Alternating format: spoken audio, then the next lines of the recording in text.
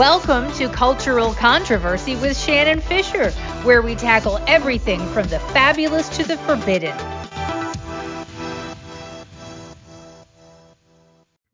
Hello, everyone. Welcome to Cultural Controversy. This is your host, Shannon Fisher, and today we have a very interesting guest. Her name is Frances Haugen, better known to many as the Facebook Whistleblower. She is an expert in algorithmic product management, and she has worked at Google, Yelp, and Pinterest, and famously at Facebook. In the spring of 2021, she disclosed tens of thousands of pages of internal documents to the Securities and Exchange Commission and the Wall Street Journal, revealing that Facebook was both aware and complicit in radicalization and political violence around the world. And she felt a moral obligation to reveal that. So I'm excited to have you here today. Frances, welcome. Hi, thank you for inviting me. In the book, you said something really powerful that struck me. You said, I want to be clear. When you feel fatalism, it is a sign that someone is trying to steal your power.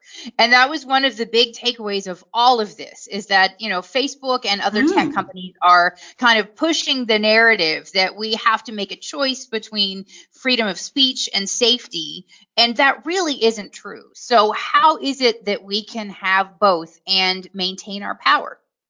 So it's interesting. Like, part of why I brought out so many documents was I wanted to show how innovative and how nuanced, like, the people who were trying to work on safety inside of Facebook were, and how they would approach very slightly altering these systems to have very different outcomes. So, for example, little tiny things like, should you have to click on a link before you reshare it? It sounds pretty insignificant, but it's like 10 or 15% less misinformation by just introducing a moment of reflection, or like a moment of intentionality before people share. Sure. And what's interesting, and the thing that's frustrating is that there's this large spectrum of things. It's things like having a conversation with someone who's different from you. Like speaking in a way that you can reach across the aisle is hard. If you just go in there and say, agnostic of content, agnostic of what they're saying, let's give a tiny boost to people who are able to connect and have constructive conversations with people who are different than them. For free, you get less hate speech, less violence, and less nudity. It's all these little tiny tweaks. But Facebook doesn't use them because they end up hurting the business by just little tiny slices each time. It might be 0.1% profit here, 0.1% profit there. But they also have like 35% profit margins. So, giving back a few percentage points is not the end of the world. A lot of us talk about how social media is toxic. And I don't think we realize that the users of these platforms, how toxic it really is, and that it is designed to be toxic. So you describe how the algorithms, they're designed for engagement, and that extremism breeds engagement, and then that engagement breeds more extremism. And you'd say there's kind of a loop that can't differentiate between positive and negative interactions. So how do we cure that toxicity? Well, it's one of these questions around, like, what kinds of social spaces do we want to spend our time in? Like, people like to talk to me about, like, the Arab Spring. Like, they're like, hey, didn't Facebook, like, topple these dictators? And one of the things I always point out to them is, like, the version of Facebook we used back in 2010 had no algorithms driving what we paid attention to. Like, the thing that adding AI, saying, hey, AI, you tell me what to pay attention to today, instead of like other people I trust, means that you put yourself at the mercy of the bias in the algorithms. And so, just for context for listeners, every algorithm has an ideology. It doesn't have to be intentional. It can be a thing where someone set out with one goal, and because the computer is blind, it just knows math. It just knows that its goal function gets higher and higher. There's more points in it's scoring higher and higher each time. AIs can end up in situations where, I'll give you an example. Mark Zuckerberg himself put out a white paper in 2018 saying, we know that when we reward content for getting clicks, we end up rewarding extreme content, because the fastest path to a click is anger. And I think the last thing I would put there is, like, we can have social media that is designed at the scale of our communities, of our friends and family, things that respect our intentionality. So, for example, if you just give priority to content you actually ask for, so for example, say, give priority to my friends and family, give priority to pages I actually followed, groups I actually joined. For free, you get less violence, less hate speech, less nudity. Your friends and family are not the problem. The algorithms are the problem. Absolutely, absolutely. And you talk about kind of on a global scale, you just mentioned the Arab Spring, and that's a positive outcome of what can happen on these platforms. But you also a large part of the reason you came forward is that there's a dramatic and high human cost for some of the actions that were Mm-hmm. happening on a global scale. You came forward because you said you saw that what had happened in Myanmar was happening in Ethiopia, Mm-hmm. and that there's a Mm-hmm. that Facebook has a major impact in global conflicts. And so you're a data scientist who understands how code translates into human action. So can you explain to the listeners how that Sure. translates and how that What happens? happened? Yeah. It's I'm assuming most of your listeners, because they're listening to me right now, they probably interact with social media in English. And one of the things Mhm. that's like really hard for English speakers to appreciate, or people who live in America particularly to appreciate, is that the English version of Facebook in the United States, because it's actually different if you're even in the UK, the English version in the United States is the cleanest, safest version of Facebook in the world. Mm. That instead of doing these strategies around like, let's try to design for safety up front, designing for safety up front works in every language in the world. Instead, if you use the strategy that Facebook claims is the core of their safety profile, which is we're going to train these magical AIs that are going to be able to identify the good content, the bad content, and like take down the bad content, you have to rewrite those systems language by language. And what ends up happening is unless you speak one of the largest languages in the world, you end up getting left behind. Now, I'll give you an example. When the violence in Ethiopia was happening back in 2021, so just for context for listeners, there was a Mhm. civil war where social media played a large role in fanning violence against an ethnic minority in Ethiopia. Ethiopia has 100 million people. They have 95 dialects in 6 major language families. And Facebook had only just one or two safety systems out of, say, 100 safety systems or 150 safety systems that exist in English. They had one or two safety systems available in 2 of those 6 language families. And so you might say, like, Wow. why? Like, if these platforms are being used to cause genocide, and the United Nations has come out in the case of Myanmar, at least, and written long reports clearly pointing the finger at Facebook for causing ethnic Mhm. violence. If you know this is happening, why wouldn't you spend more on safety in vulnerable places? And something that's not necessarily obvious to listeners is these platforms are advertising supported. You don't pay a monthly subscription for Facebook. And in many of these fragile places, Facebook makes almost no money. If anything, they lose money because they often will subsidize people's internet access to access Facebook. Mhm. So it ends up being one of these like very it's like there's a bureaucrat there deciding how much people's lives are worth. It's like we've decided to give Facebook to populations where we lose money to actually keep them safe at the level they need, and so they just don't. Yeah. So in kind of technical terms, how is it that Facebook was fueling these Hmm. this violence? These How did conflicts, it happen? Yeah, sure. how did it happen technically that it went from, So the coding that was happening yeah. at the terminal at Facebook to violence Hmm. in the street? So I'll give you some context. So the New York Times has extensively reported on how in Myanmar, the Myanmar military sent officers in their military to Russia in the early 2000s to learn how Russia runs information operations. And in the early 2000s, they did that with things like blogs, right? Like blogs were the way that people conversed on the internet. They did it in forums, like where people would hang out and chat. But a lot of the techniques were similar. They would build up an audience using a page. Maybe they would maybe they make one for a local celebrity and help build that up. Maybe it was just like, a community page for a village or like a metropolitan area. And then when it came time for the junta to say, okay, now's the time to quote, cleanse the country of Muslims, these seemingly innocuous pages started pushing out content talking about how, we have to go, get rid of the vermin and things like that. And so it's one of these things where we don't really think in general about the idea of what are the channels of information that are reaching us. But in the case of Myanmar, the military understood they could set up channels of information and then co-opt them. And that's what happened. Yeah.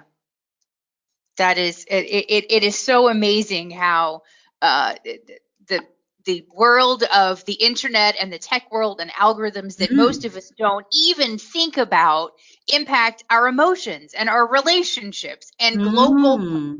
politics. That is, I mean, that it's fascinating because I don't often think about the technical aspect of that. So reading your book and learning Mm. what you have revealed, like it's really it's really fascinating just to think about, especially moving forward, all of the things that we Mm. can do, and like you said, in a positive way too. I mean, it's not just all doom and gloom. And so, kind of in that vein, you say that Facebook isn't evil, it isn't ill-intended, and it got where it did due to kind of several reasonable people making what seemed like very reasonable business decisions individually. Isolated decisions were all good, and that kind of in combination they became problematic. So, I think one way to think of it is, Facebook is the product of a system of incentives. So, like for example, the last 6 months has been really scary for me because, Facebook made a lot of progress in, say, the year after I came out, and mhm, this has been the quote year of efficiency at Facebook, where they fired 20,000 people, and all those people right. were working in safety. And what's happens is like the system of incentives we have today says, hey, company, you have to report your profit, you have to report your losses, you have to report what money, your expenses you had to spend to get that profit, but you don't have to report what the societal costs were. There's a social ledger, like a societal ledger, that keeps accumulating debts, but you never have to report it. And Facebook is what happens when you let a piece of vital community infrastructure be managed just with metrics. And so, how do we fix that? What kind of regulation will Hmm. keep these problems from continuing to happen? One of the things that's been really transformative for me about the last, I guess it's almost 2 years now, is I've come to really appreciate how does the world change. How do like societal issues change?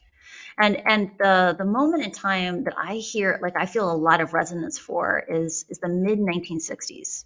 So Mm-hmm. people take for granted that cars get safer every year. Like every year we get airbags, we get side airbags, we get magical thing that knows where our head is and does XYZ thing to like cradle us in a crash. Just magical, or like cars that hit the brakes for us when we get sleepy. We expect cars to get safer and safer. But in the 1960s, cars were reversing a trend that, cars had been getting safer for 60 years, only suddenly they were getting more dangerous. Like more Mm-hmm. people were dying per mile driven. And a book came out called Unsafe at Any Speed. And it was absolutely like catalytic. Like it was like a match that lit a fire, because the book said very plainly, engineers in these companies have known for years that very basic things like seatbelts save lives. Right now, a seatbelt is an optional thing in a car, a thing that you have to pay for. It costs hundreds of dollars in today's dollars to get a seatbelt. Um, and they know it could save your life. And the reason why they don't do it is they're afraid that if they start talking, if their company is the one to start talking about safety and no one else does, people will ask, why do you need to talk about safety? Are your cars more dangerous? Sure. And so I think it's one of these things. And so there's this question of like, why is it that when that book came out, we got a National Transportation Safety Administration, we got the Department of Transportation, we got seatbelts all in a year. Why did that happen? And we're not seeing a similar level of change today. And the thing that I call it in the book is, we are not actually kept safe just by the government, right? Like it feels really satisfying to pass a law, but there's this whole ecosystem. There's an ecosystem of accountability where different parties have different skills, different interests, different aptitudes. And those are people like litigators. They're people like insurance companies that don't want to pay. Like in the case of cars, insurance companies didn't want to have to pay out money for these accidents. So they wanted to pin the blame on the car companies. You had those litigators were out finding clients that had been hurt to hold companies responsible. You had investors that wanted long-term returns. You had concerned citizens like Mothers Against Drunk Driving that pushed for lots of things. The thing that caused all of that to be possible was that people could independently access information. You could buy a car and crash it. You could take a car apart. Like my father waxes poetic about the summer he spent when he was like 19 taking apart a VW Bug, right? Hmm. Like you and I, we can want as much as we want to be able to spend a summer taking apart Facebook and understanding it, but we don't get to, right? Right. It runs on a data center. It's a way for, it's our economy is becoming more and more opaque, and we can't do those kinds of independent inspections. And so that's a very, very, very long way of saying we need transparency. Like Right. Europe went ahead and passed a law last year called the Digital Services Act, which said for the first time, the public was allowed to ask questions and get answers. And that sounds really, really basic. It sounds like, well, Francis, duh. But the reality is, social media is the most powerful industry in the world where we don't have a right to ask even basic questions. And Sure. so that's the thing that I'm pushing for today. Absolutely. And you talk about how kind of the opaque nature of this kind of gives an illusion of accountability with oversight Mm-hmm. boards that are internal. And so Oh, in actually, wait. Before we go on, what do Mhm. you think the oversight board does? I always like to ask people this. So Facebook has something called the Facebook Oversight Board. What do you think the oversight board does? Well, one would think that the oversight board would be making sure that everything was running above board and running Yeah, according to regulation. That is what one would be led to believe, but I know that that's not the case. yeah, yeah. And so it's things like this where like people are shocked. Like, so I actually now do this at public, like whenever I do public speaking, and I get to like Hmm. talk, I literally will start pulling the audience, and I will just keep having people guess what does the oversight board do until someone gets it right. Because you're Yeah. totally right. It sounds like, oh, oversight. Like these are the adults in the room. Like they're there to make sure things don't go off the rails. The only thing the oversight board can do, and Facebook has spent $250 million. It's like $270 million funding this thing. The only thing it can do is if you get your content taken down, you can appeal to the oversight board, and they might put it up back up a year from now. Yeah. Right? And even that reinforces this kind of illusion that the only thing that matters is content moderation. And we don't have legislation right now that requires that there be Mm. oversight Mm-hmm. of that. And so I mean you mentioned that this Mm-hmm. is this is kind of starting over in the EU, and here Mm-hmm. what can we do to bring forth that ever important, very necessary transparency that's going to help clear the air here. So the thing I always encourage people, so like transparency sounds so nerdy. Like I feel like a big part about why I wrote this book was like just to like try to be a hype woman for transparency. Like I know it sounds like we're giving a bunch of academics data. Is that really going to do anything? Let's take a step back for a second and like think about whatever issue you are most concerned about social media. It could be kids and sleep deprivation. It could be being censored, like having, freedom of speech is an important thing. It could be Hmm. violence. It could be, people getting radicalized. All of these things have data where if the company were required to report it, they would do a better job in any of those functions. And I'll give you a really basic example. Like Yeah. right now, the Surgeon General did an advisory maybe 2 weeks ago. And he said, we have a national public health crisis in terms of teenage mental health, and social media is a major driver of the problem. And he pointed out that a third, 1 in 3 teenagers say, or I think it's children, I don't even know if it's teenagers, children say they're on screens until midnight or later most weeknights. So you can say, Francis, how is transparency going to help kids go to bed earlier? Imagine a world where Facebook had to report every week how many kids were online at 10, 11, midnight, 1, 2, 3 a.m. Hmm. Right now, 1 in 3 kids is on until midnight. I bet 10% are on until 2, right? In a world where Facebook had to report that every week, parents would organize. Right. Advertisers would boycott. There would be divestment, right? And companies would figure out a bunch of different creative ways to help kids actually go to bed when they want to go to bed. Hmm. And because they can operate in the dark, those trends continue. Right.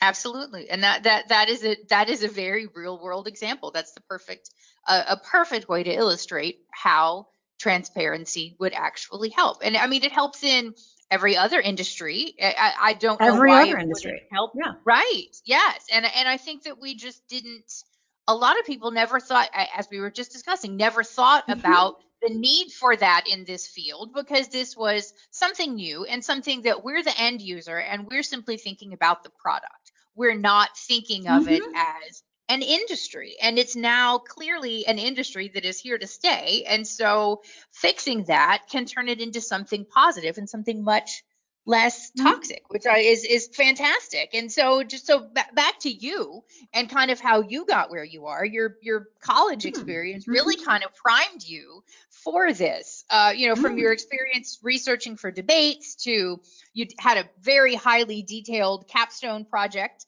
and working at the yearbook, and so you really kind of learned how to document, how to do research, how to organize it very clearly and plainly in a way that is easily understood.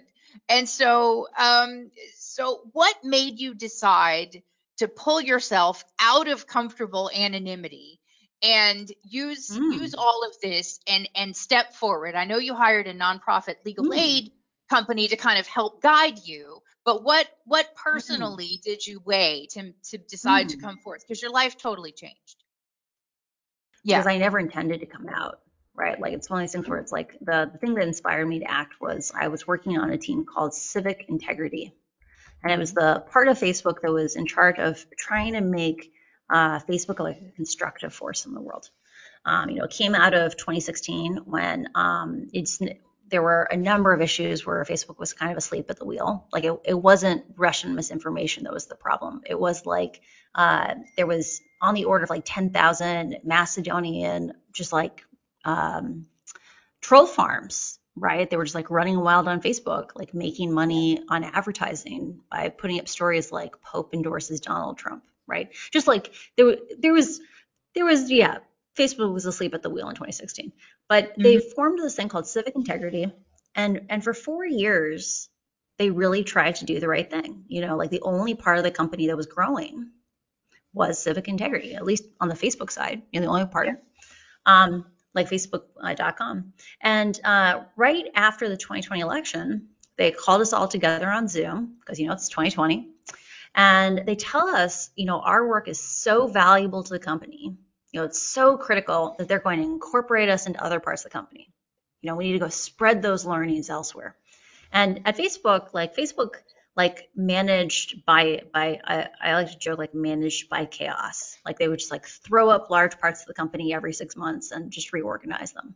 And there are actually documents in the disclosures that are like, I don't want to say they're fatalistic, but they're like, imagine you were a people manager and every 6 to 9 months you just got put on a new team. Like, how would Hmm. you be a people manager in a world like that?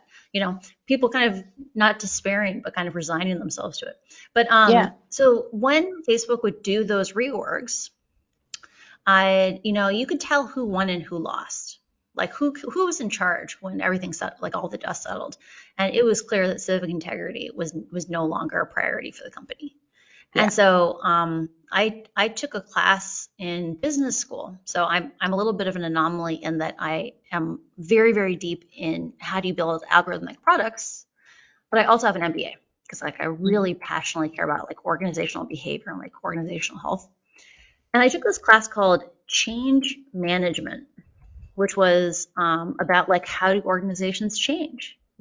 Individuals struggle so much to change in even basic ways. Once you get a bunch of people together, all the things that makes organizing people make it even more complicated to change. But one of the most important things you have to do is you have to appoint a vanguard and say they are the future. Like they know where we're going. We're going to follow them. If you cross them, the executives are going to protect them. Like that is the future of the company. And for 4 years, Facebook did that. And when Facebook told our team, like, we're dissolving you, I knew there was no chance that Facebook could heal itself from within. If Facebook was going to get better, it needed help from outside. And so that was what made me decide to come forward, or like begin documenting what was happening.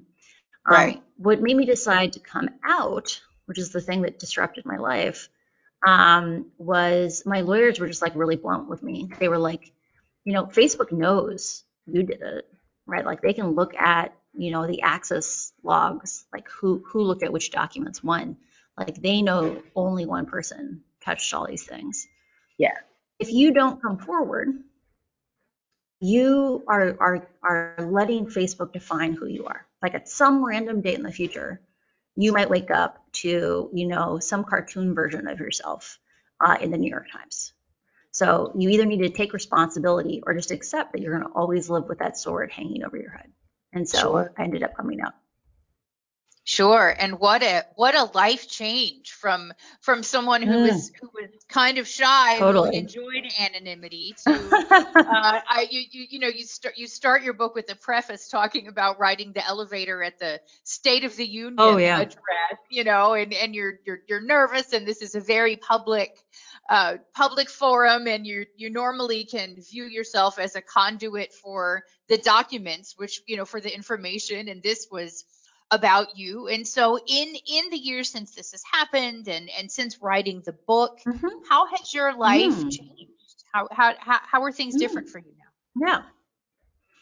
Yeah. Yeah, it's funny. Like, people are sometimes surprised when I say like I'm an introvert. Like, I always like to joke like I'm a very well socialized introvert, but like at some point people exhaust me.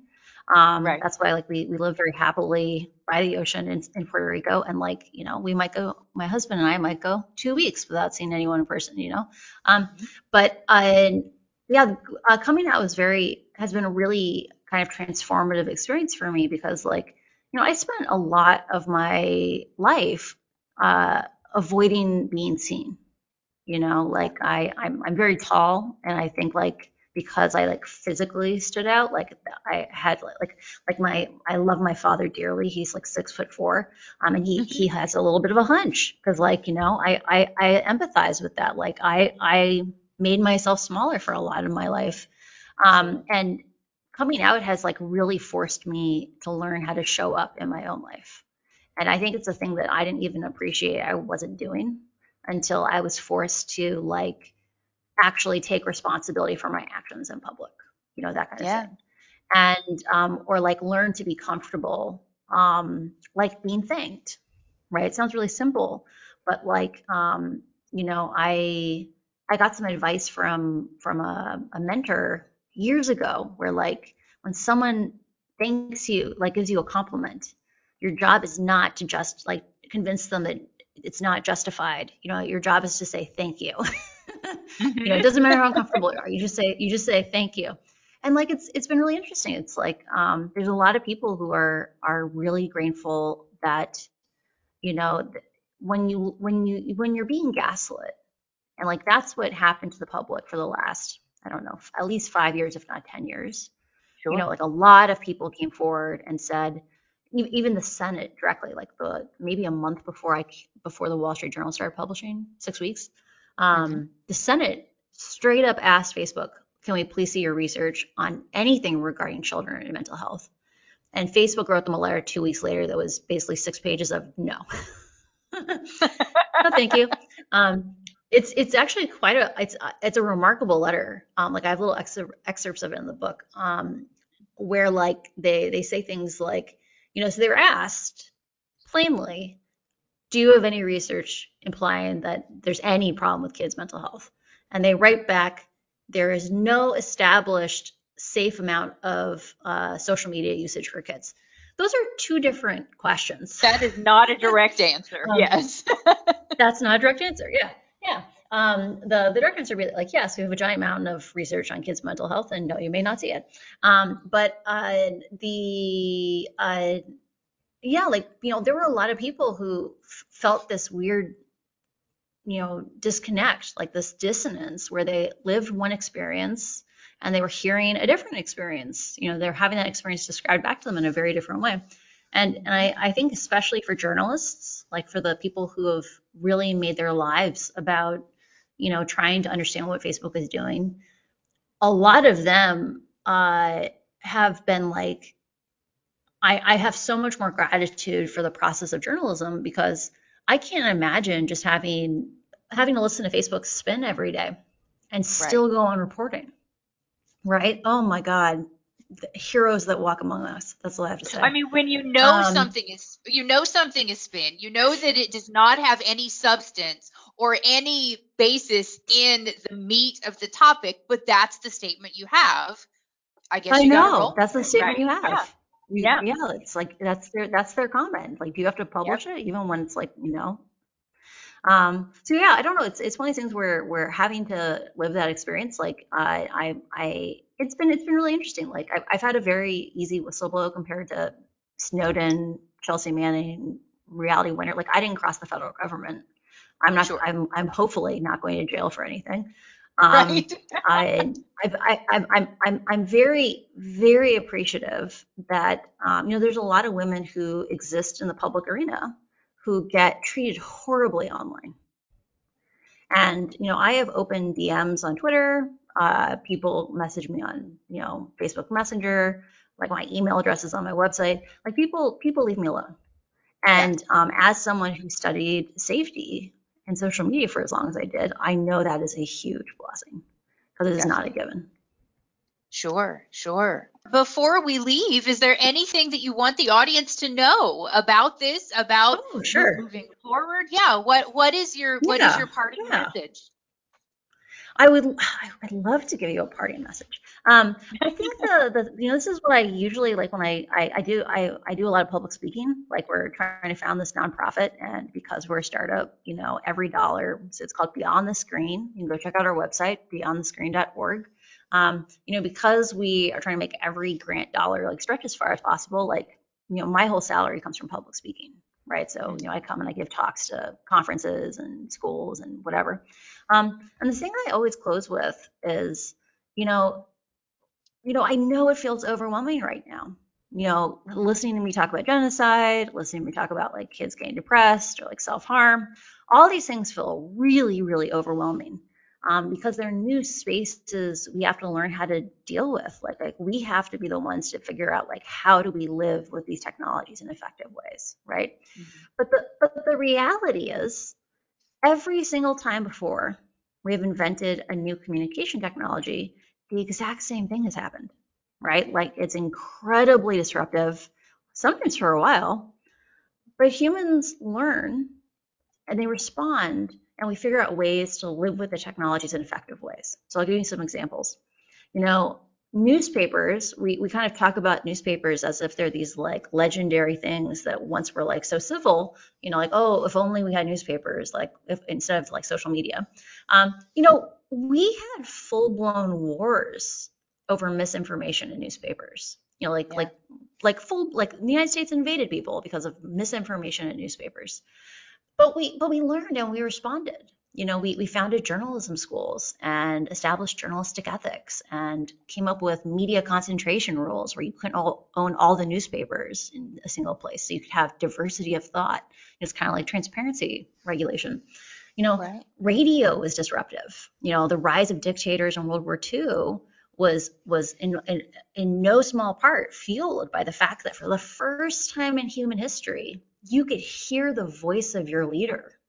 You know, think of that emotional resonance, like you're a podcaster. You understand how intimate it is to hear someone, right?